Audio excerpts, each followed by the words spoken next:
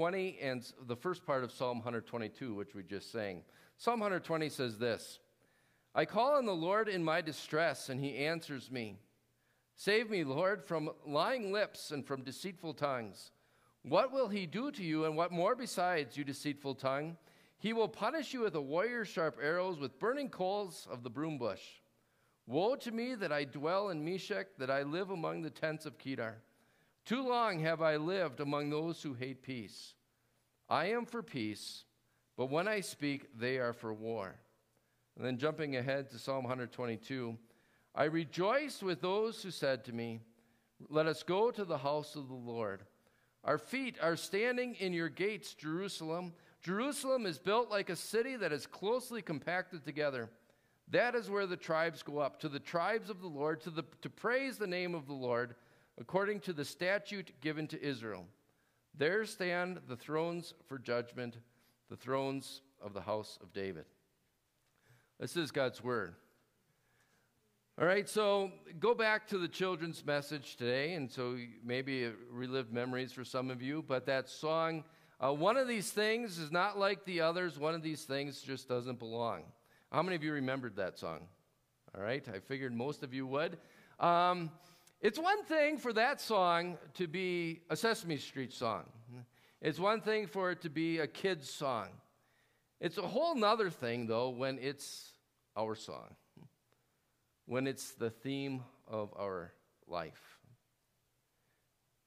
You know, I usually warn, or when we work with Vicar and his sermons, Vicar's preaching at Shepherd of the Mountains today, by the way, but as we work through his sermons on a basis, we warn, I said, make sure we don't talk about generalizations. You know, we should never say, well, you all know this, or you all know that, or you all know this, because we don't all know things. But this one, I think we can all agree with. It's not a stretch to say we all know what it's like not to belong at some point of our life. You know, psychologists say maybe some of you have seen this chart. This is the hierarchy of needs. And right there it is, smack dab in the middle, our need for love and belonging. And so I want you to think about maybe one was the last time you felt like you didn't belong. Maybe it was way back in first grade when nobody sat with you on the bus. Maybe it was yesterday. Maybe it's today as you sit here and worship. Think about when you didn't belong. Think about how you felt when you didn't belong. When we don't belong, it hurts, doesn't it? It frustrates us. It makes us angry, maybe at times. It causes pain. It maybe even causes just this lot of internal pressure right down to our very soul. That's really what the psalmist also felt. In Psalm 120, those opening words of this psalm of ascent that I'm talking about. So again, Psalms 120 to 134, this was their playlist that they would always sing 3 times a year on the way to worship. But you see the pain in maybe there were some words in that opening psalm that I read earlier that you're like, that doesn't make sense to me. Well, here's the basic theme is he says, I don't feel like I belong. In fact, the way he puts it is, I call on the Lord in my distress.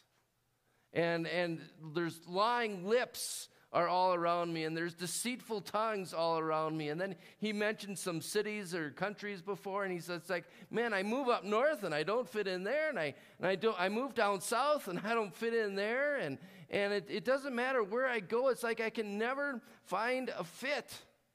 I want peace, and my neighbors want war.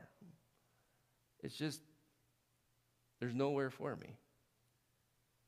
And yet you really don't have to be the psalmist to experience that. I think that's us. It's being a believer in an unbelieving world. Is maybe more and more where you feel like you don't fit. I mean, we turn on the news and we don't know whether or not to believe it, right? We even dub it a name, fake news. Save me, Lord, from lying lips and from deceitful tongues. Or we get cynical, maybe, when someone asks us for help. Do they really need assistance, or are they just looking for a quick buck? We listen to, or we hear about some social programs that are being offered, but they seem to fly in the face of scriptures, and we just say, this we don't fit. We lament. Just last week, there was a lady in our parking lot. She stopped me. I was walking into the office, and she pulled up with her Cadillac, and she was just lamenting how, man, it's so hard. You can't find a Bible-based preaching anymore, and you can't find Bible-based morals anymore. And then she said a word that really echoes the word of the psalmist. She said, I just don't fit in. Now, I'd love to tell you she jumped out of her car when I said, well, come on in. God willing, maybe someday she will. But the psalmist does jump off his camel when he hears of other people who share what he believes and who wants to worship him. So all of Psalm 120 is this lamenting aspect. But then you jump ahead two chapters later, and this is what he says, I rejoiced. I finally found someone.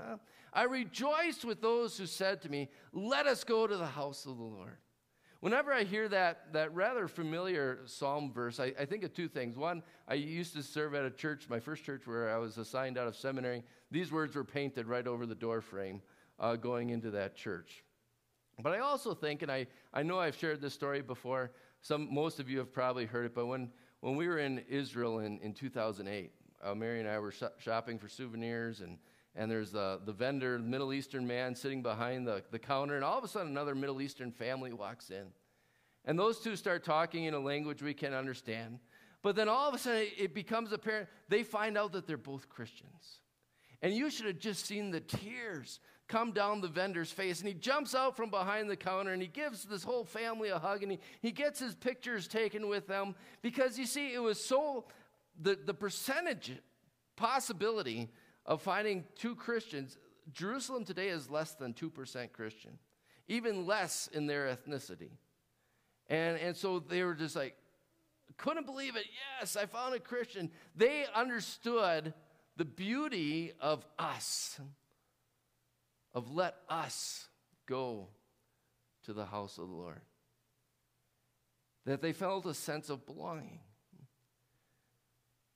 And I pray that you do as well.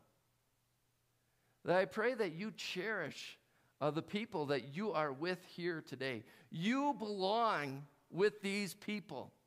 You belong here. And yet the joy, the ultimate lasting joy, is not found in just escaping a place where you don't belong, nor is ultimate lasting joy found when you find other people with whom you belong. What brought the psalmist unbridled joy? Yes, he was happy about the us, that he found someone else that he could worship with. But what brought him unbridled joy was not whom he was with. It was where they were going. Let us go to the house of the Lord. Let us go and worship. Come and worship. You know, whenever I think about that theme, what we're looking at over the next 7 weeks, actually, we're going to be looking at these Psalms. And I mentioned this is their playlist, all right? 3 times a year, the worshipers had to go on a pilgrimage. The major festivals, they had to go to Jerusalem, to the temple. In between weeks, they would go to the local synagogue. But 3 times a year, they head out. And for most of them, most of the Jews in Israel, this would have meant about a 100-mile trip. Coming from up north, you can see that's called the Sea of Galilee up north, and then you could pick any route you wanted, the green route, the white route, or the red route. And all of them, it's about 100 miles. And called Psalms of Ascent because Jerusalem was the highest point of the country, so you'd always be going up to Jerusalem, just like we always go up to Tahoe. they always went up to Jerusalem. So it's about 100 miles. Now, I thought about that. Tomorrow, once a month, the area pastors, we travel to Penryn for a circuit pastor meeting. It's about 100 miles, right? And I'm always relieved every time we get over the pass and we get safely there. About the same distance. But imagine how relieved they would be compared to me, right? I mean, we're in a car. Even if we have to use chains, they're walking, right? But when they get there, they are not just filled with joy because their long journey is over through terrain similar to ours. They're filled with joy from what they're about to experience. As they climb over that last hill and they would see their temple, they would see Solomon's temple. You heard about Solomon in our first lesson today. This beautiful architectural masterpiece and plated with gold. And then they would hear the festive trumpets blaring. And then they would see this bronze altar 30 by 30 by 15 feet high. And then they would see a lamb sacrificed on top of that altar. And the priest would remind them that lamb was for your sins. Worship would never get old for them as they were filled with joy making this trek. Or I think of, every time I think of this come and worship, maybe, we think of those Old Testament worshipers, or we think of these wise men that we're celebrating today. Wise men, we don't know exactly where they originated from. We have some pretty good educated guesses that they were about 500 miles to the east. So that's not from here to Penryn, that's from here to Vegas about, right? And they too, imagine this long trip that would have taken for months. And finally, when they get where they see that star, I don't know if you heard it in Matthew, they were overjoyed when they saw that star. But again, their joy was not just because their journey was over. Their joy was what they were about to experience. They were going to the house of the Lord, but a different house of the Lord. Solomon's house of the Lord, temple, by this point had been destroyed. But do you remember how Matthew put it? On coming to the house of the child. They saw the child in the house of the Lord. They bowed down and worshiped him. Imagine their joy. And I don't know how to even compare it. I think of maybe some of you have experienced this if you've ever been a grandparent who traveled cross country to see your first grandbaby. And I can imagine maybe if you got there while the child is still in the hospital, and what do? You stop at the gift store and you buy all the balloons and all these gifts, and you go up to the maternity ward and you knock on that door and you walk in, and maybe you see your grandbaby being held by your daughter, and all of a sudden the tears just well up in grandma's eyes, or the grumpy grandpa all of a sudden has an unerasable smile on his face. Imagine the joy. Well, these guys aren't just going cross country to see a grandbaby, they're going cross countries to see their God. Imagine the joy that just must have welled up in their hearts and in their faces as they presented their gifts, as they worshiped their newborn king.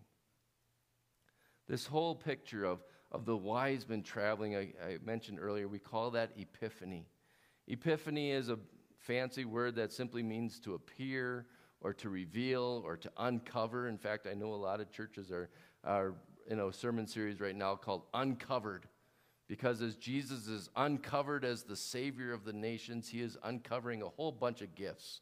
Mercy and peace and joy and forgiveness. And over the next 7 weeks, we are going to get to uncover, we're going to get to unwrap those gifts as well. What a joy to worship. And yet, when I compared their worship to ours, when I see, we're going to preach on come and worship, and we think of these people walking 100 miles or 500 miles, the dedication, giving up jobs, costing a lot of money, I kind of feel ashamed.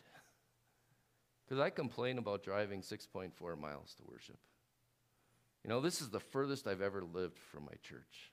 Like, man, just last week I said to Kel, I wish we lived so close. And some of you drove 34.7. Some of you drove 49.7 miles to get here today. And I feel ashamed that you guys drove 5 times more than I did. And yet you compare our worship to them. You're like, man, look at their dedication that it took for them to get there. And yet, that doesn't really move my heart, does it? I mean, yeah, okay, some of you drove 35 or 50, but the point is we all drove. We all had cars with heat on them. We all maybe had a Bluetooth where we could listen to our own playlist on the way here. None of you tented, as far as I know, last night on the way to get here. And so, but if I just say, well, come on. If they did it, you can come and worship, right? You see, come and worship is not so much a command that God gives to us as much as it's an invitation. He wants to unwrap for you the same gifts that he gave to them every week. That as those pilgrims came 100 miles over hills, and when they got over that last hill and they saw that temple, they're like, there's our sanctuary. There's our safe place. So too is whatever direction you came from, whatever hill you crossed over here, and you came down into Red Rock, you find here in this your sweet, sweet sanctuary. A place where you can be safe. Maybe not always physically safe. Sometimes we perch someone by the door just to keep an eye on the parking lot. But this is your spiritually safe sanctuary. Where God shows up for you to protect you. As we fight through life, as the devil shoots his fiery arrows of accusation at us, what happens in worship? God puts up that shield, what we call the absolution. He says, no, you're forgiven, all of your sins. Or maybe you have your enemy, your old self, which wants to rear its ugly head and just wreak havoc on your life again and again and again. And you come here, and what do you find in safety? You go back to the waters of your baptism and you're reminded, that old self is drowned, as we hear every week, in the name of the Father and of the Son and of the Holy Spirit. Or you think of the wise men and how the joy that they found as they were able to see that Savior of the world wrapped in flesh. You get that same gift here. You don't see that Savior of the world wrapped in flesh. You see him wrapped in ink on the pages of Scripture. You see him wrapped in the elements of Holy Communion. He says, hey, this is me. This is me. I'm here for you. That is such a blessing that you and I get to see. I mentioned in the weekly email that I send out, the weekly Ray, that this week I got a new devotion book. I'm pretty stoked about it. I've only read 4 or 5 of the devotions so far. It's called Our Worth to Him. If you want a copy, see me, I can give you a link. But I love how the author described worship in the preface. He said, to cross the threshold of a church is to step into another world. This thing we call Lutheran worship is a word-saturated and Christ-obsessed country. Forgiveness of sins is the only sun in that sky. You and I can learn to see things in this light. It is like nowhere else in this world. And this is what really just kind of struck me this time and it's all for you. All for you. So often when I think about or I hear the theme, whether I'm preaching or whether I'm sitting in the chair having it preached to me, and I hear, come and worship, I think of it as an action word, something I must do. In fact, oftentimes that's how I teach it in starting point class. I say, think of worship as God is the audience and we're the performer. And there's an aspect of that. But what happens when we worship? When we ascribe worth to God, that's what worship means.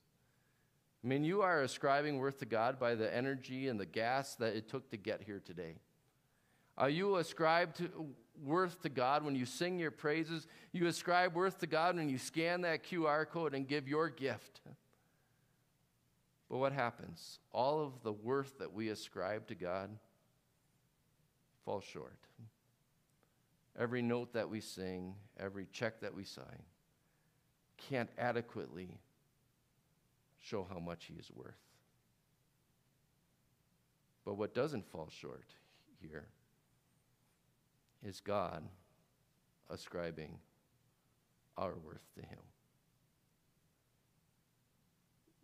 That the reason he set up a thing called church, a reason why he set up a thing called worship, is because he wants to come to you again and again and again.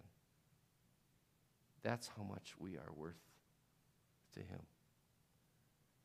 If you're finding distress out there, he says, find rest in here. When you're fighting wars out there, he's offering peace in here. When you're being fed lies out there, he's serving truth in here. So yeah, come and worship. That's the theme that you're going to hear for the next 6-7 weeks. And I'm not going to beat it over your head. I sent out a text this week and I sent out emails this week. Hey, we want you to come and worship. I'm not going to club you with that. I'm not going to motivate you by putting a little worship chart on the door, by the door, and you get a star by your name every time you're here. I will pray, though. I will pray that you come and worship every week, whether it's here or if you have to online. And I'll share with you the promises of what God says about worship, that he says, you belong to me. Therefore, you belong with me. You may not be like the others, but this is a place where you belong. So come and worship. Amen.